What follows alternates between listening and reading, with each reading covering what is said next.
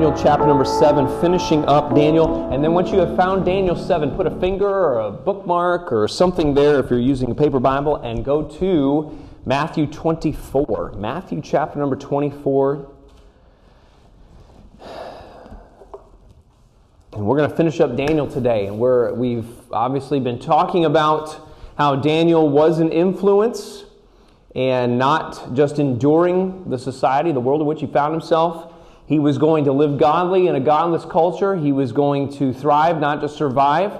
And so last week, as we kind of transitioned into the last few chapters of the book, we said that in order for Daniel to do that, in order for us to do that, you need the right perspective. And so we looked at that last week. Today we're going to look at the hope that we can have. Why can we be an influence, especially as the world gets worse and worse and darker?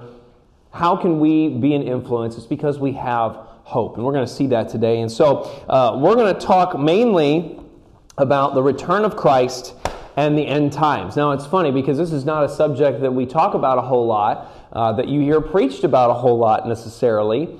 For a lot of us, I'm sure, depending on what our experience is from hearing of other people talking about it or just our own thoughts about it, it's not necessarily a comfortable subject to talk about, but it's interesting because even though that's the case, we've spent at least 2 weeks talking about it within the last year in here, and so I think the Lord's trying to tell us something.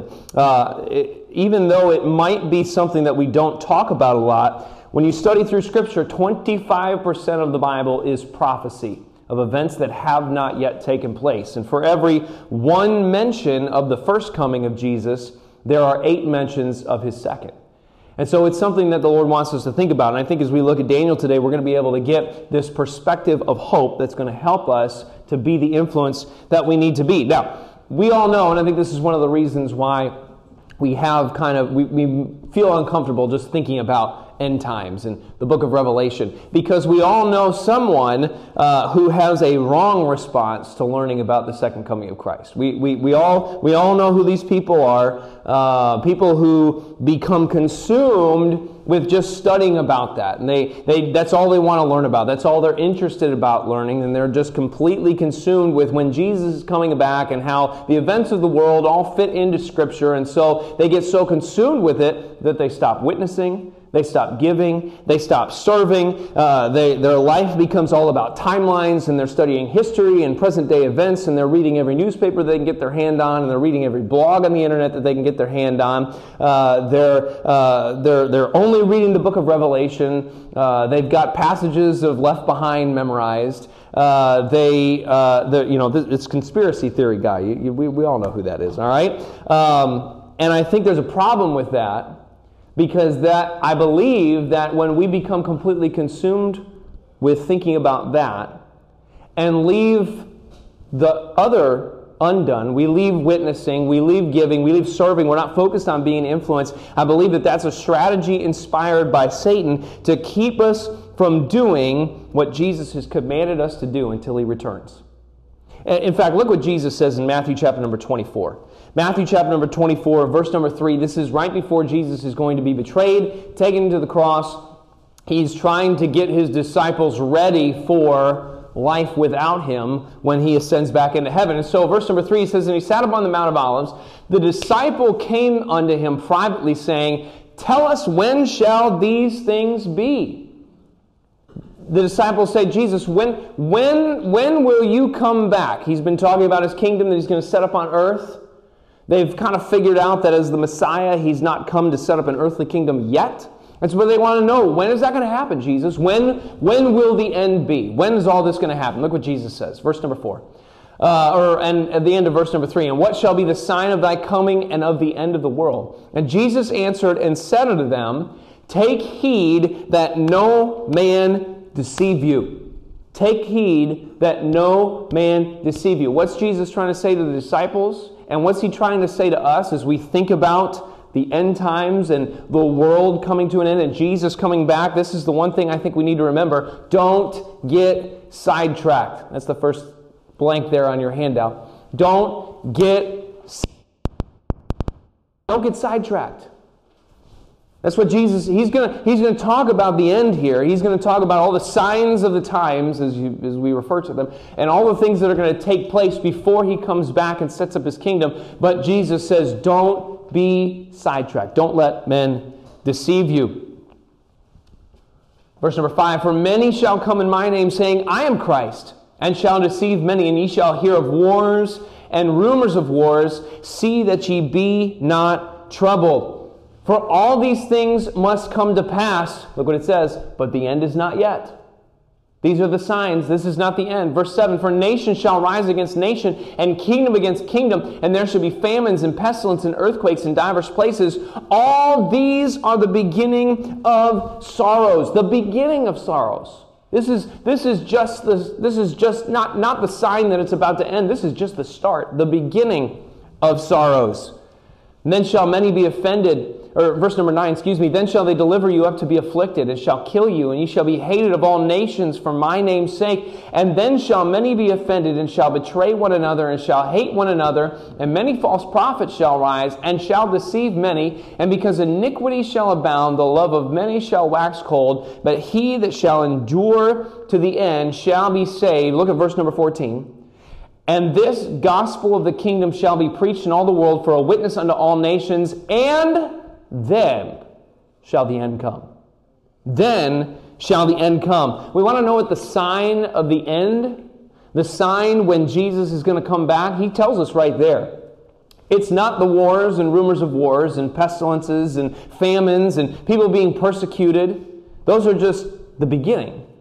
The end is when the gospel will be preached. What is Jesus trying to say here? Okay, listen. All those signs that Jesus talked about, wars, rumors of wars, persecutions, famines, earthquakes, pestilences, all of that, every generation throughout history has seen at least some of those signs. These are not the end. And that's one of the problems is people focus on the end times and try to look at current events as the predictor of the end times, is that we've seen all this before. It's happened like this before. It's happened in different places and to different people, but these signs have been seen by most generations. These are not the end. We get sidetracked by studying so many other things. And I'll admit that it's interesting to try to see how current events fit into Scripture, that we're living in the end times, and you've heard that. But people have thought that since Jesus left this earth. We get sidetracked by studying so many things, and this is what we need to remember. Because as Jesus finished up that list of all the signs, when will the end come? As the disciples asked him, he answered that question by saying, the gospel will be preached in all nations. Then will the end come. And so this is what we have to remember. The main thing is preaching the gospel. The main thing. If we're just studying Revelation, and again, all Scripture is given by inspiration of God is profitable. So there is importance to study Revelation, and I think we're going to see some of that in just a minute. But if all we do is study that just for the sake of knowledge, then we've missed the main thing. The main thing Jesus said is preaching the gospel. We want Jesus to come back. We need to get the gospel to the rest of the world. We want Jesus to come back, then we need to reach the hundreds and thousands of people groups that are unreached, that do not have the gospel, that do not have Scripture in their language. The main thing is preaching the gospel. If we're looking for Jesus to come back, then we can't be gazing up at the sky like the disciples did in Acts chapter number 1. We have to be looking on the harvest fields because they're white for harvest. When Jesus left this earth, the disciples thought he was going to come right back. So they just stood there gazing up at the sky, and he had to send an angel. And you've all been looking at something, and you're trying to figure out what everybody's looking at. I wonder if the angel came up next to him. What are we looking at, guys? We're supposed to get busy. And that's what Jesus is trying to tell them. The main thing is preaching the gospel. Now, because as we look at the end of Daniel here, from Daniel 7 to the end of the book, it's all prophecy, Daniel 7 to 12. And so we're going to kind of flash back in Daniel's life, where we ended in Daniel chapter number 5 last week. We said Daniel's probably about 80 to 85 years old. Daniel 6 is just a few years after that. So we're going to flash back about 20 years. We said between Daniel 4 and Daniel 5, there was a gap of about 40 years, so a very large gap. So right in the middle of that is when God is giving these visions to Daniel. Up to this point in Daniel's life, kings have been the recipient, and Daniel has been the interpreter of these dreams, or what God wants to teach them. But here we see that Daniel is going to be the recipient, and the angel Gabriel is the interpreter. So, it's interesting because from Daniel 7 to Daniel 12, God shows Daniel everything that's going to take place from this moment in history to the end of the world. From this moment in history to the end of time in one vision. And so are we, so buckle up, all right? Number 1. The Bible says, in the first year of Belshazzar, king of Babylon, Daniel had a dream and visions of his head upon his bed. Then he wrote the dream and told the sum of the matters. Daniel spake and said, I saw in my vision by night, behold, the 4 winds of the heaven strove upon the great sea, and 4 great beasts came up from the sea, diverse one from another. The first was like a lion and had eagle's wings, and I beheld the wings thereof were plucked, and it was lifted up from the earth, and made stand upon the feet as a man, and a man's heart was given to it. And behold, another beast, a second like to a bear, and it raised up itself on one side, and it had 3 ribs in the mouth of it between the teeth of it. And they said thus unto it, Arise, devour much flesh. And so it starts out, this first prophecy in Daniel 7, these first 2 beasts are things that Daniel has already seen. Okay? These 4 beasts that Daniel is going to talk about, they represent nations. They represent different empires that are going to rise. And we're used to that. We know animals representing nations. I mean, the mascot of the United States is an... Thank you. All right. So we're familiar with that. We understand that in the political system, Republicans are represented by an elephant, and the Democrats are represented by a donkey, and so we're used to that. And so we see here that Daniel sees this vision. 4 empires represented by 4 animals or 4 beasts. The first one is a lion, and it represents the Babylonian Empire. It's said that the lion, the king of the jungle, and so the most beautiful, the most resplendent of all these empires, he comes out of the sea. He's got eagle's wings on it. It says they were plucked off, and so that represents King Nebuchadnezzar going insane. We talked about that in Daniel chapter number 4. But then it says that a man's heart was given back to him, and so he was given back the kingdom. And so the Babylonian Empire is represented by the lion. Then we have the bear. That represents the Medo-Persian Empire that would come after Babylon. The bear is said to be lifted up on one side, which it just indicates that of the 2 empires, the Medes and the Persians were more powerful. The Medo-Persian Empire was more powerful, and it would devour much flesh, meaning it would conquer the lion, the Babylonian Empire. So look at verse number 6. Now we're going to get into some things that Daniel has not seen yet. Okay, some prophecy that Daniel has not seen. After this I beheld, and lo, another like a leopard, which had upon the back of it 4 wings of a fowl. The beast also has 4 heads, and dominion was given unto it. Now this leopard represents the Grecian Empire under Alexander the Great. And so it's a leopard, which is already a fast animal, and then it has 4 wings to represent the speed in which the Greek Empire would conquer the known world. Alexander the Great and his armies would conquer the known world this time in less than 10 years, which was incredible. And so he was represented by the leopard. Then afterwards, when Alexander dies, you can see it says that the beast had 4 heads. When Alexander dies, his empire is divided between 4 generals, 4 different generals. Then we have the last beast, verse number 7. After this I saw in the night visions, and behold, a 4th beast,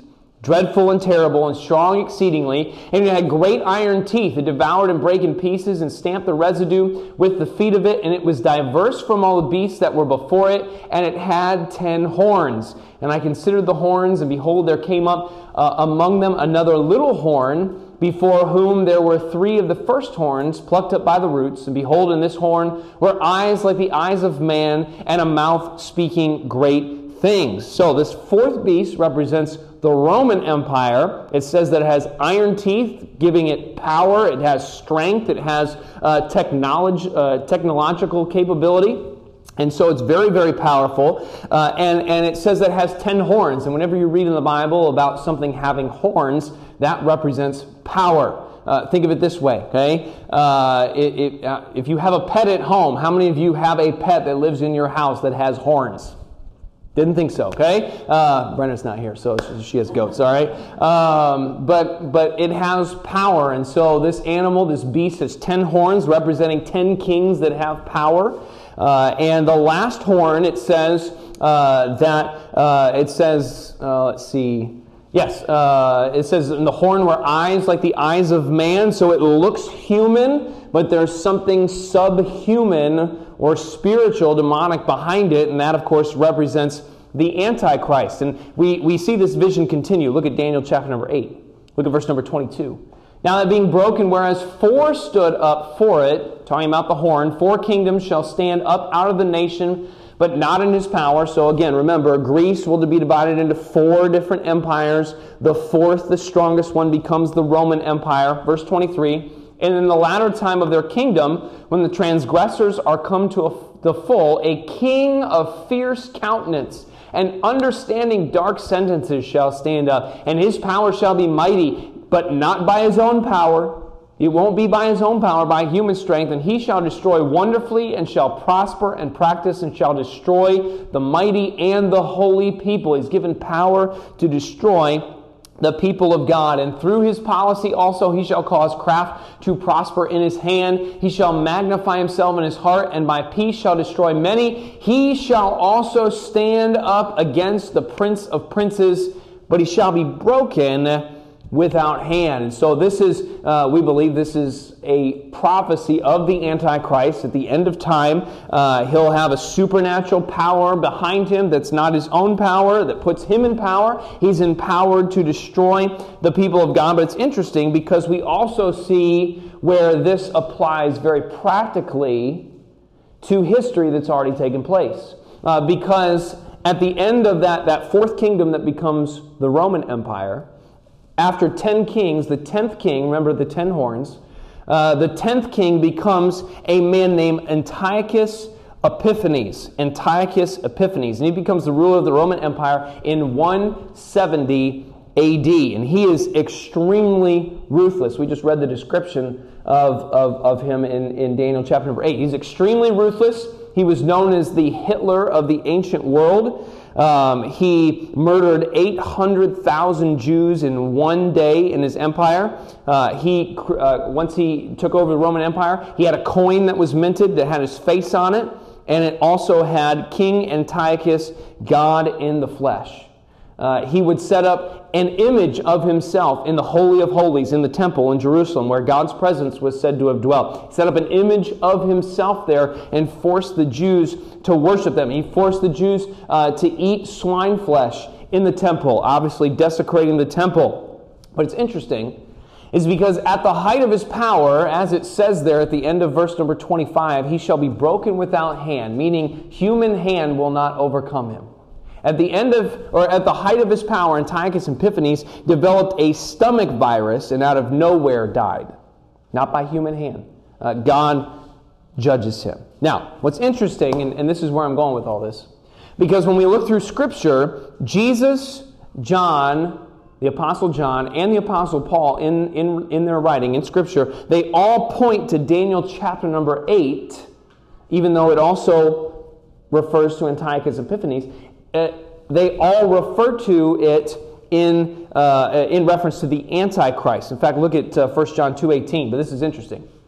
Little children, it is the last time, and as ye have heard that Antichrist shall come, even now there are many Antichrists, whereby we know that it is the last time. So, Daniel chapter number 8 refers to Antiochus Epiphanes. It also refers to the Antichrist at the end time. 1 John 2:18 says there are many Antichrists. So where is the connection? Well, if you remember, when we started this, we said that behind the nations of the world, behind the leaders of the world, what puts them in power is that spirit of Babylon, that demonic spirit that works throughout the ages. And so this is the reality of spiritual warfare. behind nations and rulers and kingdoms. There are spirits and principalities and powers. I mean, just think about this. When Nebuchadnezzar is in power, there comes a time where he does not like the Jewish people. And to deal with the Jewish people, he builds a container, he builds a chamber to deal with the problem. Antiochus Epiphanes, when he becomes the ruler of Rome, he decides that he needs to take care of the Jewish problem. We all know a man named Adolf Hitler. When he came to power, he decided that he needs to deal with the Jewish problem. And then for centuries, there are those in the Middle East that have hated the Jewish people and have wanted to kill the Jewish people. Why do the same things keep happening? Is it coincidence? No. It's the same spirit, the same spirit of darkness, the same spirit of Babylon that is working until now. So, we see Daniel as being given all of this. And how the same spirit that was affecting Daniel, that was working in Daniel, that was working at the turn of the century when Jesus came, and the same spirit today is still working. So why do we say all that? Because in the midst of this vision that God gives Daniel, that all these terrible things and how the same bad things are going to keep on happening, he makes sure that he gives them a vision of hope. So look at Daniel chapter number 7. Because now we get to the good stuff.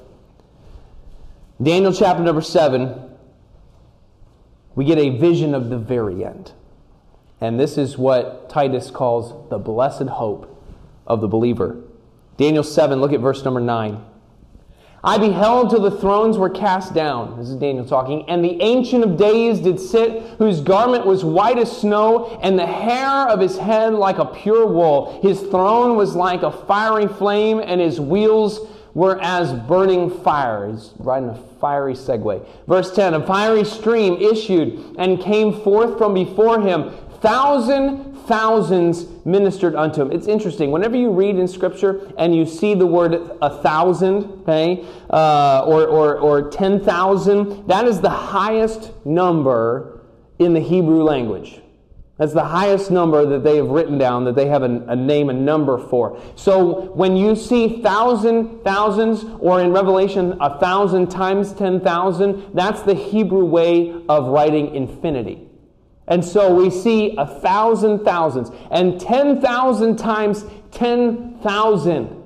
That means we can't even count them. We can't count them. Stood before him. The judgment was set, and the books were open. Verse 11, I behold then, because of the voice of the great words which the horn spake, behold, I beheld even till the beast was slain and his body destroyed and given to the burning flame. As concerning the rest of the beast, they had their dominion taken away, yet their lives were prolonged for a season and a time. Verse 13, I saw in the night visions, and behold, one like the Son of Man came with the clouds of heaven, and came to the Ancient of Days, and they brought him near before him. And there was given him dominion and glory and a kingdom, that all peoples, nations, and languages should serve him. His dominion is an everlasting dominion which shall not pass away, and his kingdom that which shall not be destroyed. Amen and amen.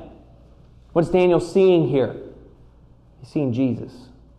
Seeing a vision of Jesus. I love what he calls him in verse number 13. He says, one like the Son of Man. That's significant. That's like Jesus' favorite nickname for himself in the New Testament. You see Jesus referring to himself over and over again as the Son of Man. When Jesus is standing trial in Matthew chapter number 26, and he's asked by the high priest, art thou? He says, I am, and there will be one day when you see the Son of Man sitting on the right hand of God. He's quoting Daniel chapter number 7 here. So we see that even in the midst of all of this prophecy that God's trying to give Daniel about the end, and hey, Daniel, it's bad now, it's going to be bad throughout the rest of time, but at the end, I don't want you to miss the main thing, Daniel. I don't want you to miss the main thing. And as we think about the end times, and as you hear about people that teach or preach on it, and people's opinions about how things are going to happen, and some people say they're pre-trib, and some people say they're post-trib, and some people say they're pan-trib, they're just going to wait around and see how it pans out. They have their opinions and try to figure out exactly how it all works out. There was a man back in 1988 who wrote a book and got it published. and sold several million copies. And he was convinced that it was right. It was 88 reasons why Jesus is going to come in 1988. Jesus didn't come in 1988, in case you were wondering. And so he figured, well, something was off. And so he re-released it the next year and said 89 reasons why Jesus will come in 89. Then he waited a few years and did it again in 1993 and 1994. And obviously none of those were right. I would be convinced that even if that guy got it right, even if he had it figured out down to the day, God would be like, we're going to move it. Because we don't know. The Bible says we don't know. So, with all of the opinions and all of the teachings, and certainly I say you need to study Scripture, and I believe that there is a pretty accurate understanding from Scripture, but here's what we need to understand, okay? The main thing, here's what my official view of the end times is, and what I would encourage you to have at least as a starting point. My official view of the end times. Ready? Drum roll, okay? This is going to be groundbreaking, all right? Jesus is coming again, okay? And that's what your official view of the end times can be too. Jesus is coming again. Because honestly, if he comes before the tribulation, or in the middle of the tribulation, or the end of the tribulation, it don't matter. He's coming again. Which means we still have a lot to do. So let me say this. Why does God give Daniel this vision? Because it is kind of odd. You ever think about this? Remember, this is in the middle of Daniel's time in Babylon. Okay, this is in the middle. He hasn't seen the writing on the wall. He hasn't gotten thrown in the lion's den yet. This is in the middle of his time in Babylon. So why in the world has God given Daniel this vision of all this end time stuff? Why? Why Daniel? Okay. Well, this is what I think is happening. I believe that God is giving Daniel this vision when he's supposed to be an influence to encourage him to do that. Okay, let me ask you this. Okay, you ever watch a TV show? It's a little bit harder now because of streaming services or just so much available on online. You ever watch a TV show and you're into it? I mean, you're locked in every episode that comes out, or you're binging it. You're just going through it, and something terrible happens to one of the main characters, and you're like, what in the world? Or somebody spoiled. The worst thing is spoilers, okay? Don't spoil things for people. Don't be that kind of person. Daniel, are you a spoiler? Don't be a spoiler. Okay, all right, good. But you ever watching something? I think, I didn't really get into this until I think I met my wife, because she was wicked at influence. No, I'm just kidding. But how many of you watched that show 24? Anybody in here? Hey, all right, good. These are my people over here. I'm going to spoil things. I said don't be a spoiler. If you haven't watched this, it's been out since 2001. So if you haven't watched it by now, that's kind of your fault. But season 3 of that show, of course, Jack Bauer is the anybody know what I'm talking about? Okay, all right. Thank you, Shayla. But in season 3 of that show, Jack dies. I mean, he's the main character, or at least appears that he dies. Okay, he's like the main character in that show. Okay, if you're watching that for the first time and you're trying to figure out what's going on, I mean, it's what in the world? And it's a little bit easier now, but can you imagine being, the person that was having to watch that on TV, and your world is shaking at that point. Jack's dead. But can I tell you, here's the wonderful thing, again, about whether it's streaming services or IMDb, it's a wonderful thing. If you look on the cover for the next season, his face is on the cover. So apparently he's still alive. This is why I think God's giving this vision to Daniel, because this is Daniel, he's in Babylon, okay, things look bad. We've gone through all of the terrible things that have happened to Daniel. We talked about just the terrible situation he's in, and God's telling Daniel, hey, it's probably not going to get much better for a lot of people. But he's trying to tell Daniel with this vision right here, hey, Daniel, guess what? My face is still on the cover. My face is on the cover of next season. Because while it may seem that bad guys are in charge and the bad guys are winning, someone else is writing the script. While it may seem that things are bad, while it may seem that life is rough, while things may not be going the greatest for you, and things may be tough, and things may be hard, and things may be stressful, and you're trying to figure out how you're just going to make it through Thanksgiving, can I tell you his face is on the cover? He's the one that's writing the script. And I think that's the perspective, that's the hope that we can get from Daniel chapter number 7. So this is what I love about this. When early Christians, again, remember, people have been facing the same terrible signs, the persecutions, the difficulties that we've faced, and much worse, all of time. So when Rome was at its power and early Christians were being persecuted, and they were having to hide in the catacombs, and they were having to hold church in houses and whisper. You know how they would greet each other? They would greet each other with one word. They wouldn't say howdy or what's up, or they would say Maranatha. Maranatha means the Lord is coming. The Lord is coming. Even though life is tough, even though things stink a lot of times, hey, Maranatha, the Lord is coming. So I have 20 seconds. Let me give you the rest of this, okay, real quick, because we need to finish Daniel. We got to start a new series next week, so let me give you this, okay? 10 facts about the second coming. We're going to run through this real quick, so get ready to write or type fast, all right? Here's just some things you can just be encouraged about. Number 1, Jesus himself will come again. 1 Thessalonians 4:16, the Lord himself shall descend from heaven with a shout, the voice of the archangel, and with the trump of God, and the dead in Christ shall rise first. Number 2, we will meet him in the air. We will meet him in the air. Verse 17, then we which are alive and remain shall be caught up together with them in the clouds to meet the Lord in the air, and so shall we ever be with the Lord. Number 3, all who are in the grave will hear his voice. But take comfort. You lost somebody, they'll hear his voice. John 5:28, marvel not at this, for the hour is coming in the which all that are in the graves shall hear his voice. Number 4, he will return when we are least expecting it. He'll return when we are least expecting it. Matthew 24:40 through 42. He will return to the Mount of Olives. Zechariah 14:4, and his feet shall stand in that day upon the Mount of Olives. Number 6, he will destroy the Antichrist. He'll be the one. It won't be human hands. It'll be the hand of the Son of Man that will destroy the Antichrist. 2 Thessalonians 2:8, and then shall that wicked be revealed, and the Lord shall consume with the spirit of his mouth, and shall destroy with the brightness of his coming. Verse 7, he will gather all nations and judge them. Matthew 25:32. Number 8, he will recreate the earth.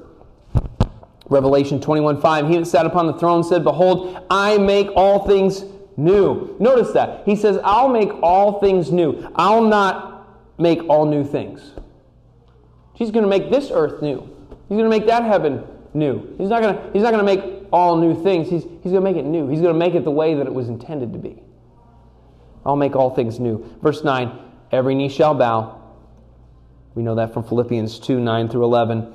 And number 10, and I just want to say this and then we'll be done, okay? Number 10, this is interesting. He will eat and drink with us again. He will eat and drink with us again. And this is something I just want to leave with you as we finish up here in Daniel, to take with you. Because at the end of Jesus' time with his disciples on earth, right before he goes to the cross, he has the Lord's Supper with them. We call it the Lord's Supper.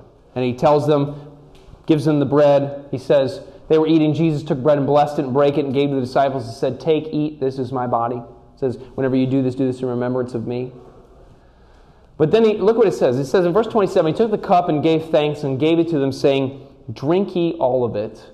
For this is the blood of the New Testament, which is shed for many for the remission of sins. Verse 29, this is important, this is what I want you to get. But I say unto you, I will not drink henceforth of this fruit of the vine until that day when I drink it new with you in my Father's kingdom. I love what he says there. I'm gonna drink it with you. And we know that Revelation teaches about the marriage supper of the Lamb. And so this is what I'd like to encourage you to do, just to have that blessed hope of the Christian. Because again, we don't think about Jesus coming back enough. We don't let it motivate us enough. I think we said this a while ago when we were talking about Matthew. We've lost our hope. Not that we don't believe it's going to come, but we don't hope in it. We don't let it motivate us. And so next time when we're taking Lord's Supper, yes, I believe that needs to be a time when we look in ourselves and we ask the Lord to forgive us, to make sure our relationships are right, and make sure that we're right with Him, to thank Him for what He did on the cross. But can you take it one step further? And can you remember that Jesus said, hey, the next time I do this, it's going to be with you today. The next time I drink or eat this, it's going to be with you one day. I'm coming back to do it with you one day. We don't just look back at a body that was broken and a blood that was spilled. We look forward to a Savior who's coming back for us. And so let me encourage you that. So as we leave Daniel, take hope, because he's coming back one day.